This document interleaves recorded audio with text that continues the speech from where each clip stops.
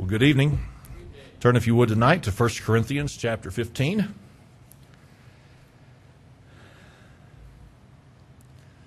1 Corinthians 15.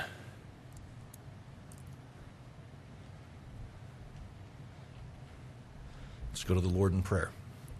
Father, we do thank you for this day. We thank you, Lord, for the ability to be in your house tonight. I thank you, Lord, for this time that we have together in this middle of the week. I pray, Lord, that you'd help us tonight to be able to concentrate. I know that many are tired. I know that it's been a long 3 days already for many. I pray that you'd help us to just concentrate and to give attention to your word. I pray these things now in Jesus' name. Amen. Well, last week you may remember that we began looking at chapter 15, and we looked at verses 1 and 2.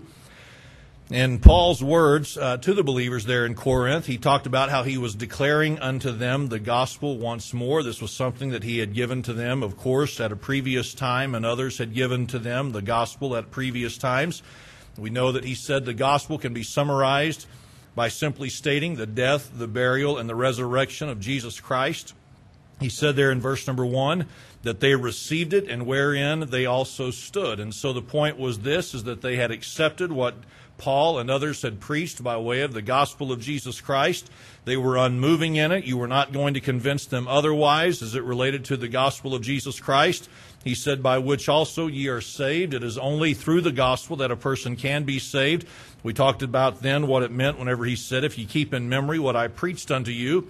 But the point of the message last week came from the last part of verse number 2, where he said, unless ye have believed in vain. And the point was this, is that as Paul writes, it appears as though he was beginning to question the authenticity of salvation in the lives of some of the believers there in Corinth. It wasn't that they didn't believe the right things. It's not that they had not accepted the right truths, but it had not changed them and it had not influenced their lives in the way that the gospel ought. And so last week I tried to remind us that there is more to the gospel and there is more to salvation than you and I just saying we believe certain things. We can believe things, but if it has not changed us and if it has not transformed us, or if a person claims to be saved, if a person claims to be a recipient of the gospel, and yet nothing in their life has changed, or it's, a person who is headed in a very odd or peculiar direction by way of their doctrine, by way of their theology, then you do have to question whether or not authentic salvation ever took place. It sounds so judgmental these days to even suggest such a thing, does it not? To even cast a doubt on a person's testimony of salvation, regardless of how they live. How dare you be judgmental? It's not a judgmental spirit. It's just taking the truth of God's word and saying this, that when a person has been saved, it ought to change their life.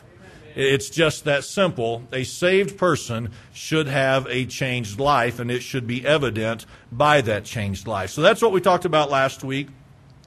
Tonight we're moving on. As we do, I want to talk to a specific group of people for just a couple of moments, all right? So I know that this will not include everyone, but it will include most of us. But I think all of us will be able to understand what I'm trying to communicate. But this evening I want to talk to those of us who either have been or are currently engaged in the process of raising children. All right? Either you have been or you are currently engaged in the process of raising children. Here's what I think most of us would like to believe, that either we did or we are doing a good job raising our children, right? Isn't that what all of us would like to believe? That if we are already done with our children, we would like to think that we did a good job. And if we're still involved in the process of raising children, we would like to think that we're doing a good job. Isn't that true of us? All right, I think it would be true of most of us. And so as a result of us believing that we have or we are doing a good job in raising our children, here is what some of us would suggest to be a marker or to be an identifying aspect of being a good parent, and that would be this: laying out a system of rules and boundaries for our children to live by. I mean, it takes some rules and boundaries, does it not, for children if we're going to be good and decent parents? It's not much of a parent who does not have some rules and boundaries in place. And so for those of us who would like to believe we're doing a good job, that we did a good job with our children, then one of the things that we would say is this, is that we had some rules in place, we had some boundaries in place, and those rules and those boundaries were understood by our children, and it could involve many different things, could it not? You might say something like this to one of your kids or to all of your kids. Hey, listen, you don't play with the things that are in the kitchen. You don't mess with the stove. You don't mess with the knobs. You don't mess with the buttons. You don't touch these things. You only touch these things if mom or dad tell you to touch these things. That's something you might say to your kids, right? Simple rule, simple boundary. You might say something like this. Don't throw the basketball or the football in the house. Especially in the living room where mama's got her lamps and her breakable vases and things of that nature, right? That would be a rule and a boundary we would have in place. Somebody says that's not being a good parent, that's just a parent with a brain. I understand, I'm just saying that that might be one of our rules, correct? We may say to our kids something like this, hey, listen, the markers go on the pages, not on the walls. We don't want you scribbling all over the walls. We don't want you writing on the walls. We don't want you doing anything of that nature. This is what we expect you to do. You color on the paper, not on the walls. Now, those are just some simple illustrations of a rule or a boundary that we might have with our kids. And as good of a parent as we might be, what is every child going to do at some point? They're going to break one of the rules or go past one of the boundaries we've set in place, right?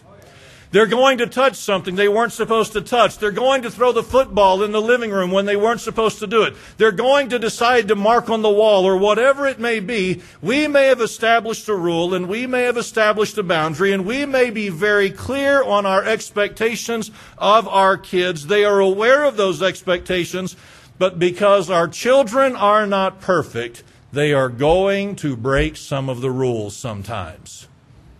I don't care how good of a parent we are. So let me ask you if you've ever done something like this. When your child broke one of your rules, did it ever occur to you that it would be a good time in that moment to question their logic? Did you ever do anything like that? You say, I don't know what you're talking about. Well, let me explain it. I told you not to throw the football in the living room, right? Yes. Did you throw the football in the living room? Yes. What were you thinking? Did you ever question their logic? Okay, did I tell you that we color on the coloring sheets, we don't color on the walls? Yes. Okay, did you color on the walls? Yes. Why did you do that? See, it's not something that we had to really think about. It just came natural, did it not? That we were going to challenge and question their logic. If this is what you know, and if this is what you understand, if you are fully acquainted with what we expect and what is required of you, and you don't do it, I am going to question your logic on the matter.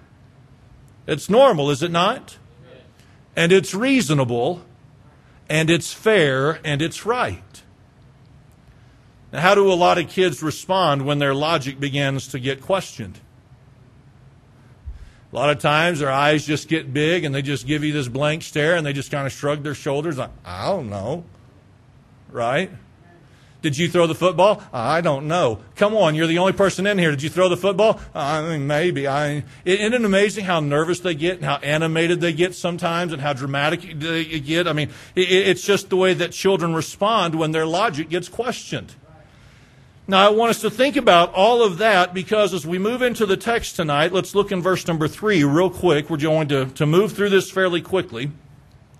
But I want us to look in verse number 3, and he says, For I delivered unto you, first of all, that which I also received, how that Christ died for our sins, according to the Scriptures, and that he was buried, and that he rose again the third day, according to the Scriptures. Now, I know we've touched on this. I know that Brother McCracken touched on it a little over a week ago. But again, in verses 3 and 4, we have the gospel of Jesus Christ summarized. It is the declaration of the death, the burial, and the resurrection of Jesus Christ. And he said in verse number number 3, that he delivered it unto them, first of all, that which he had received. So Paul gave to them what he had been a recipient of. So there in verse number 5, notice what it says next. It says, of Jesus Christ, the risen Savior. It says, and that he was seen of Cephas, then of the 12. So in verse number 5, immediately, who does the Apostle Paul cite as one of the witnesses of the resurrected Jesus Christ? It would be that of Cephas or that of Peter, correct? Now remember why this is important, and keep in mind why this is significant. There were those in the church of Corinth who were devout followers of the teaching or the discipleship of Peter.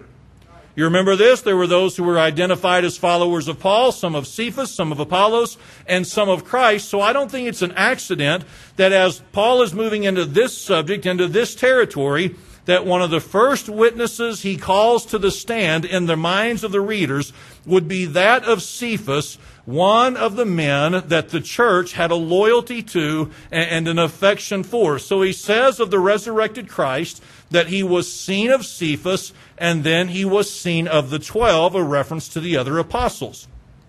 In verse number 6, he said this, after that he was seen of above 500 brethren at once, of whom the greater part remain unto this present, but some are fallen asleep.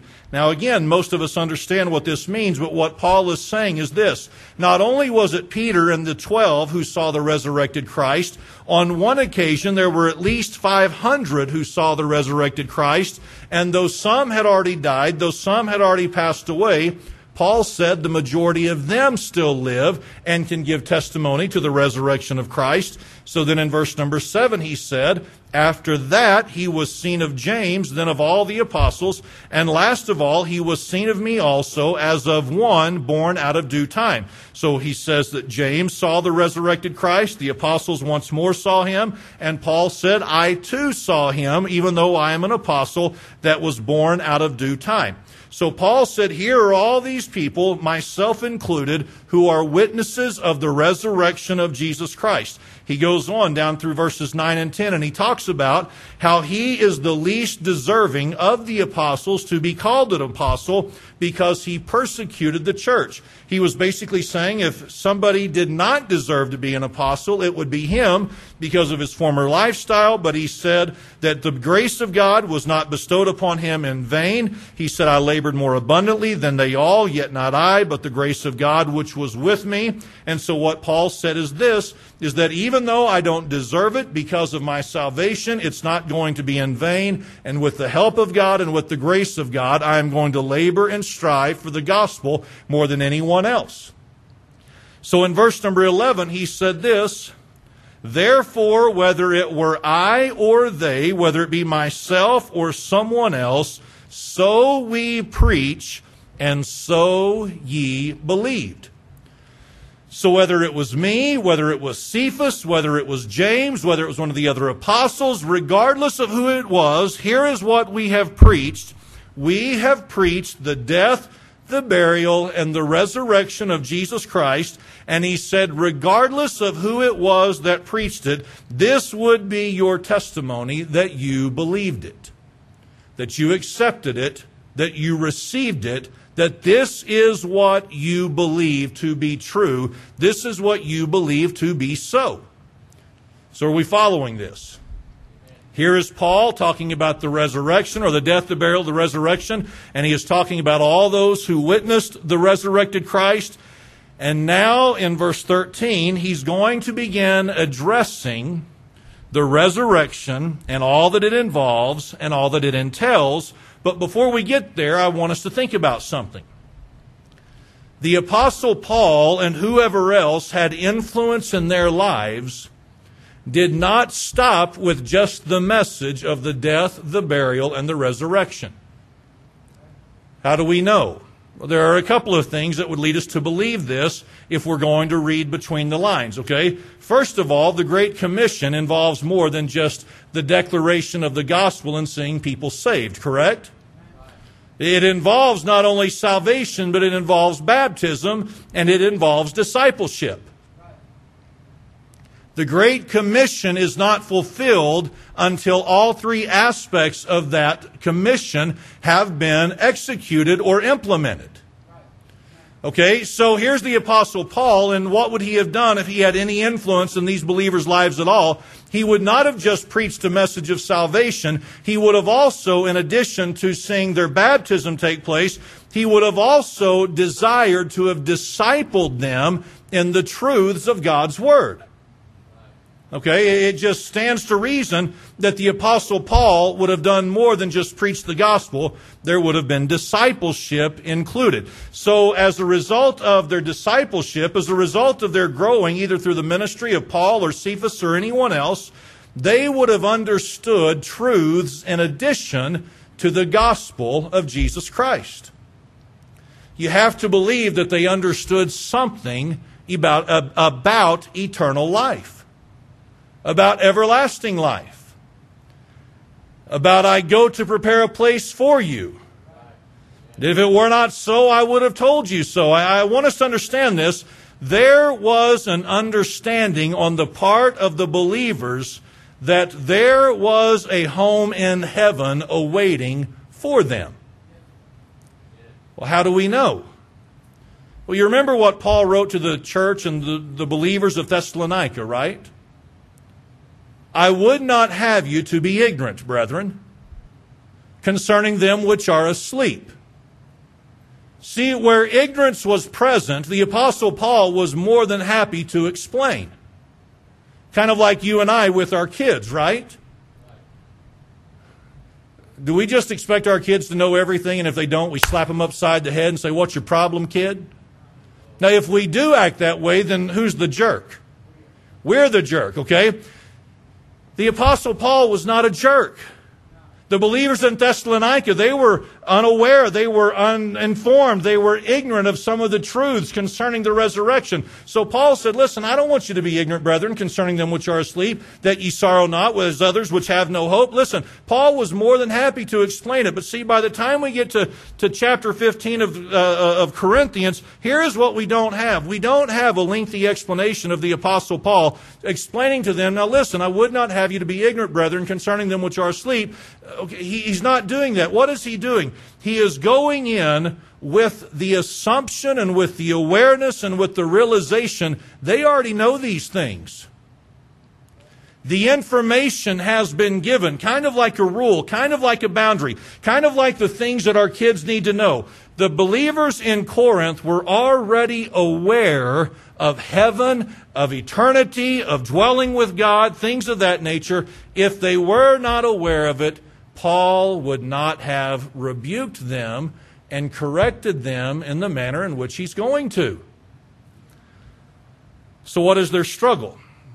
Well, notice in verse number 12. It says, now if Christ be preached that he rose from the dead, how say some among you that there is no resurrection of the dead? What's their struggle? Well, their struggle is this. There were some among them in the church in Corinth who had come to this conclusion, who had come to this summary of things, that there would be no resurrection of the dead. So what does that mean? Well, it means this, that once you're done in this life, you're done. Once it's finished, it's finished. Once you're through and once you've taken your last breath, that's the end of it. That's the conclusion of it. And Paul said to them there in Corinth, he said, now how say some among you that there is no resurrection of the dead? What is the Apostle Paul doing? He is questioning their logic. He is questioning their reasoning.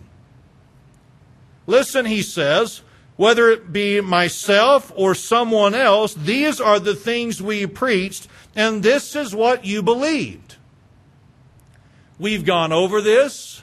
We've explained it. We've been through this. We've laid it all out. This is what we have declared unto you, and you believed it.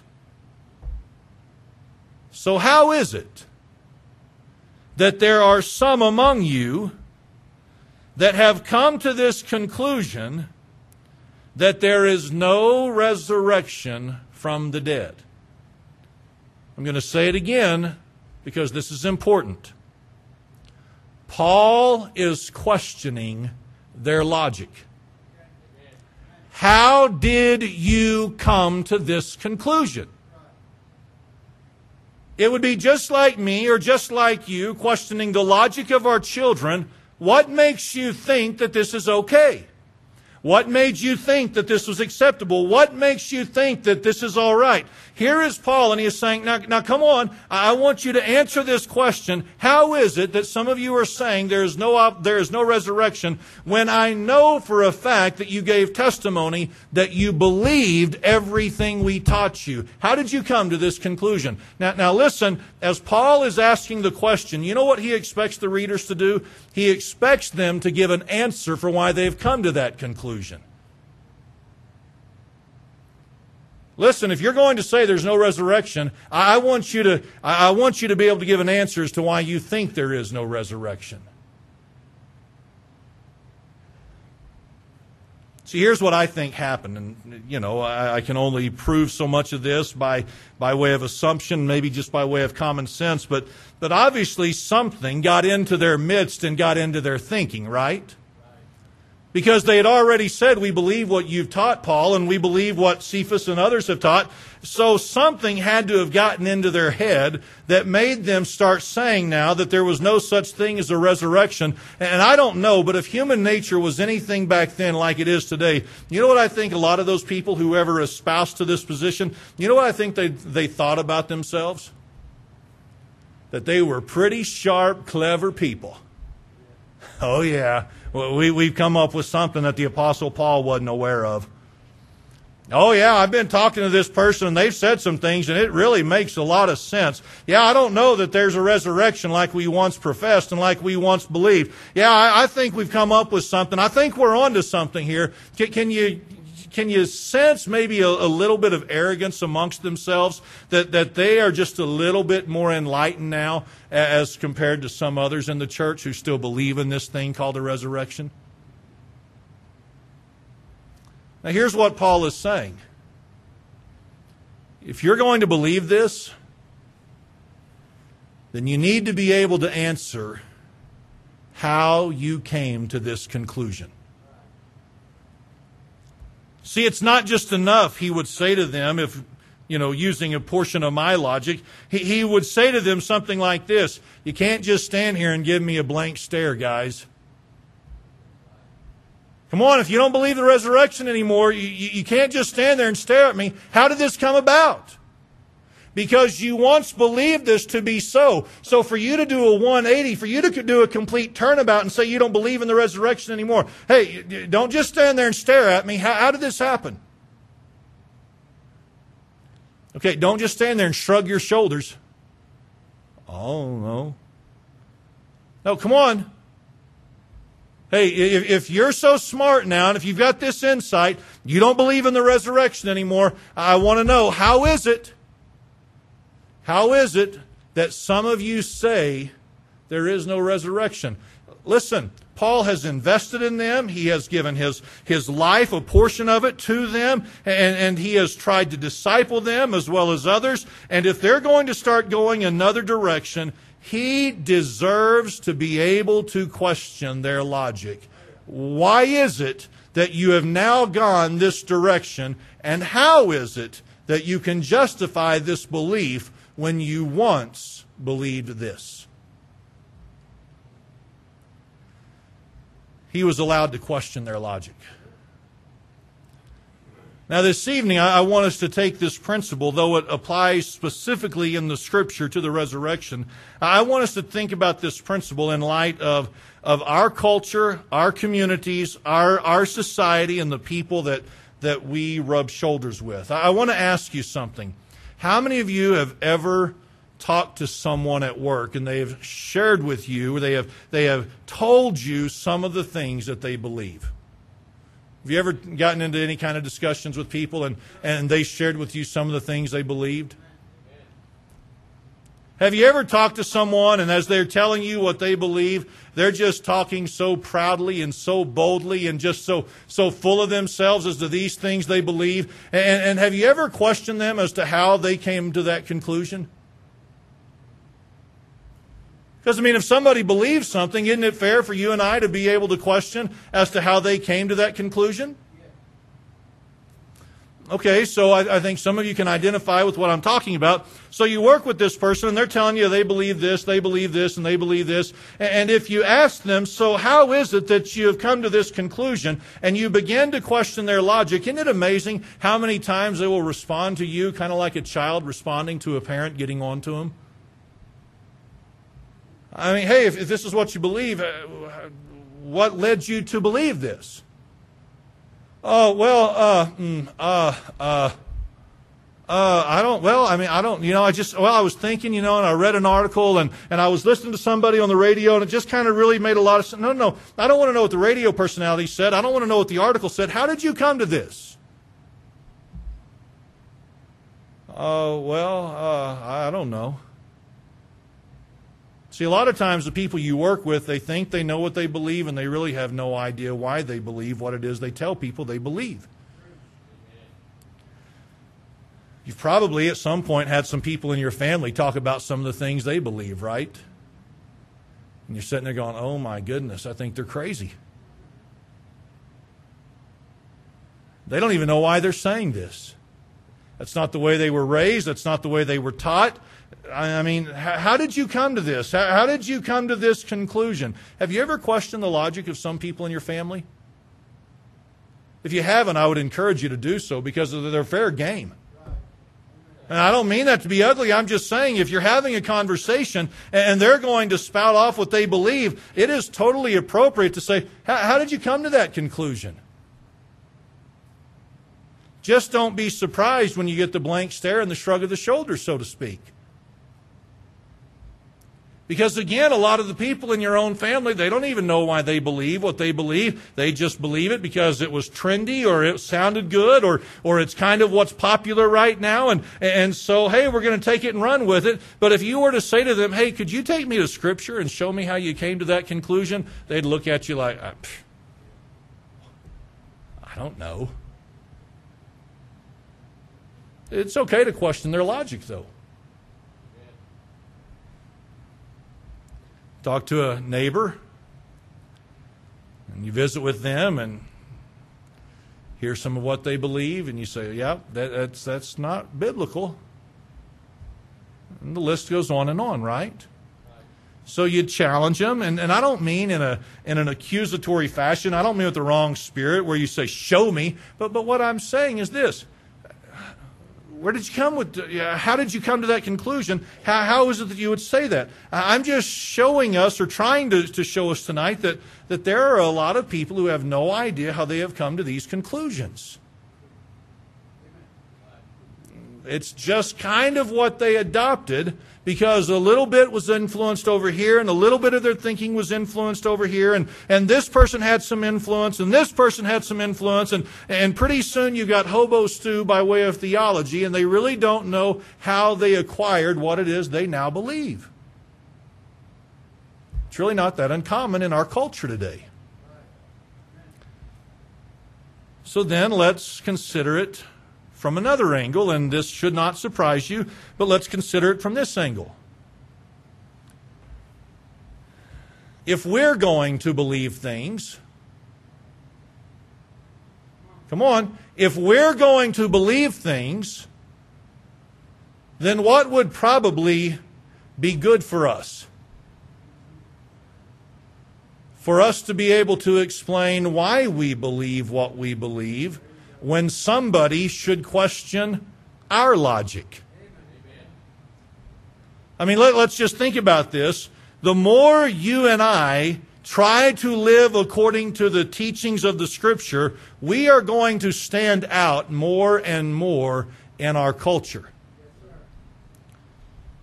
So why is it that you believe that marriage is only between a man and a woman? Okay, they're going to question our logic. In that moment, you and I cannot respond like a 5-year-old. Because it's gross. That's not the right response. It is gross, but that's not the right response. There are a lot of things in life that are gross, but they're not wrong. So if somebody were to say to us, why is it now that you in the 21st century, you haven't come around to the acceptance of the homosexual agenda, of the lesbian lifestyle? Why is it that you are still so narrow-minded that marriage has to be between a man between a man and a woman? You and I need to be able to say, see, the Scripture says, and start showing them some places in Scripture as to why this is the logic that we have and the conclusion we have come to. It's fair. Why don't you believe that transgenders are really people born with the wrong gender and they need to have a reassignment? I can't just say because they're crazy. That may be my immediate thought, but friends, that's not the right answer. Our God is perfect. Our God makes no mistakes. Our God is infallible, and so, He made two genders. He made man, He made woman. And with God, who makes no mistakes, if the child was born a boy, it's a boy. If it was born a woman or a girl, it's a girl. And we got to be able to explain it, though, from a scriptural standpoint, because even science today is not enough of an argument to explain why we believe what we believe.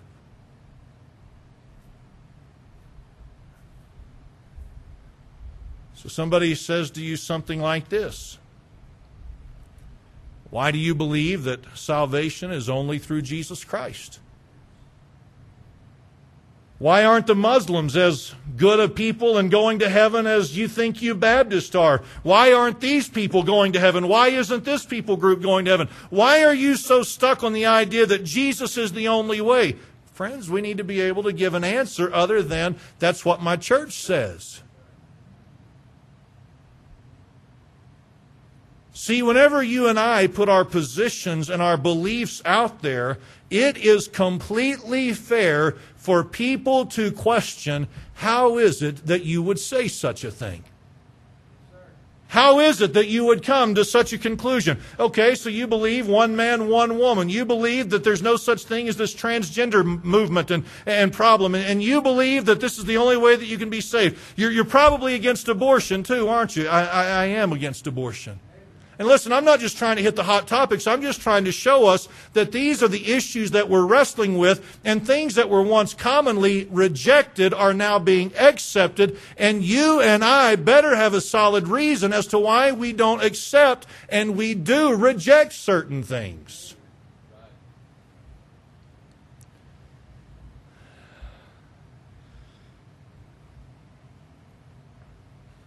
There has to be some logic.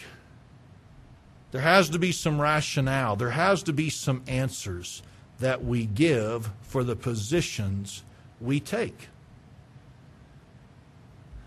I want to illustrate it. It's not really in manners of what I've just been discussed. It's really not anything comparable or close to this, but like right now, I'm aware of a situation where there is a believer in another church, and the church has taken a direction that the believer's not comfortable with, doesn't like, and isn't happy about. And they've consulted with me, and it's a long story. I won't give you all the details right now. It's not a church here in town. It's out of state and all this other stuff. But they've contacted me, and they've said, this is the decision that's been made. This is the direction we're headed, and I don't like it. Okay?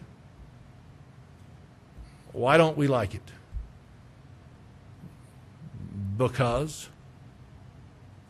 Well, because why? Well, it's not scriptural. Okay, now if we're going to say it's not scriptural, we need to have some evidence from Scripture that what's being done now is not scriptural. So where's the scriptural evidence supporting your position and refuting their position? Well, it's a part of our bylaws. Who cares? Because bylaws can be wrong if written by flawed men in a church. So just because it's in the Constitution, just because it's in the bylaws, doesn't mean you have scriptural evidence for your position. But let's just say they're right. So what is it that the bylaws, the Constitution of the church declares? Friends, if you can't tell me what the Constitution and the bylaws declare, and you're just saying, well, it's because of the bylaws, that's not enough logic. Come on. There has to be an answer able to be given by us when our logic is questioned. Because if there is no logic and there's no rationale and there's no scripture to support our positions, then friends, our position is no better and no more solid than anyone else's position or beliefs or what they've determined to be true. If all we're going by is, well, this is what I was taught, then they're going by what they were taught, and friends, we have no authority. So when we come to a position, when we come to a conclusion, and someone were to say to us, how say you, and how is it that you have come to this position? We need to be able to give an answer.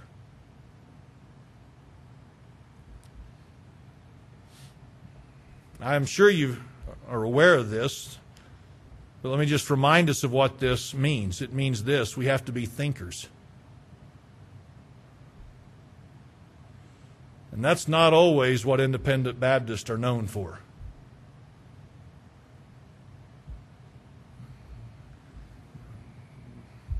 A lot of times we just like to yell. A lot of times we just like to make bold statements.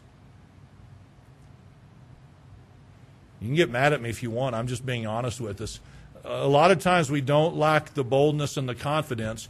We just back the biblical authority. We lack the biblical authority to back what it is we're declaring. We've got to be thinkers. We have got to be able to answer how we have come to this conclusion, because we cannot stand there, give a blank stare and a shrug of the shoulders, and you and I getting defensive and hateful doesn't prove a thing.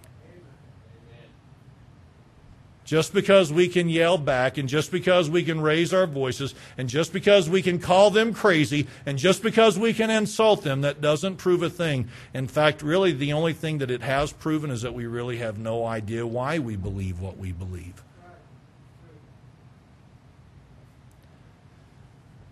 So I would say it like this: if we don't know why we believe what we believe, then probably when that subject of conversation comes up, we probably ought to keep our mouth shut. Because if we're not ready to back up what it is we say we believe, we're not going to stand a chance when our logic and when our rationale is questioned by someone who wants to refute what we say we believe. You've got the believers in Corinth.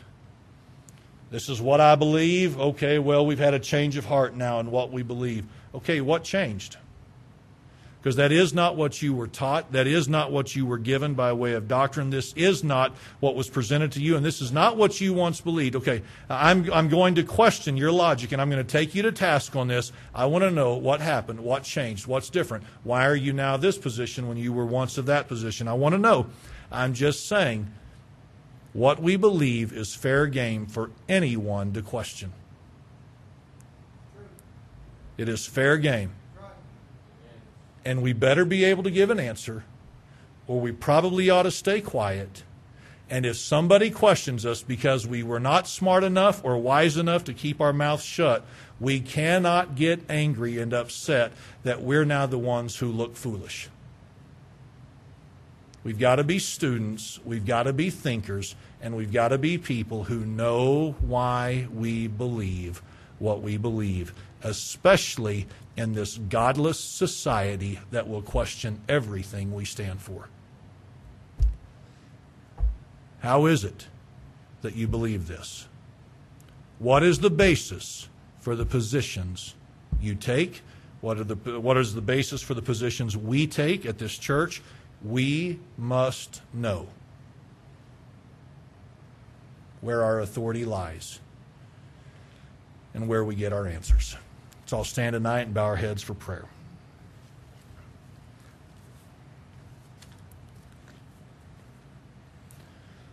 Father, as we come to you this evening, I pray that you would help us to be men and women who are students of your word.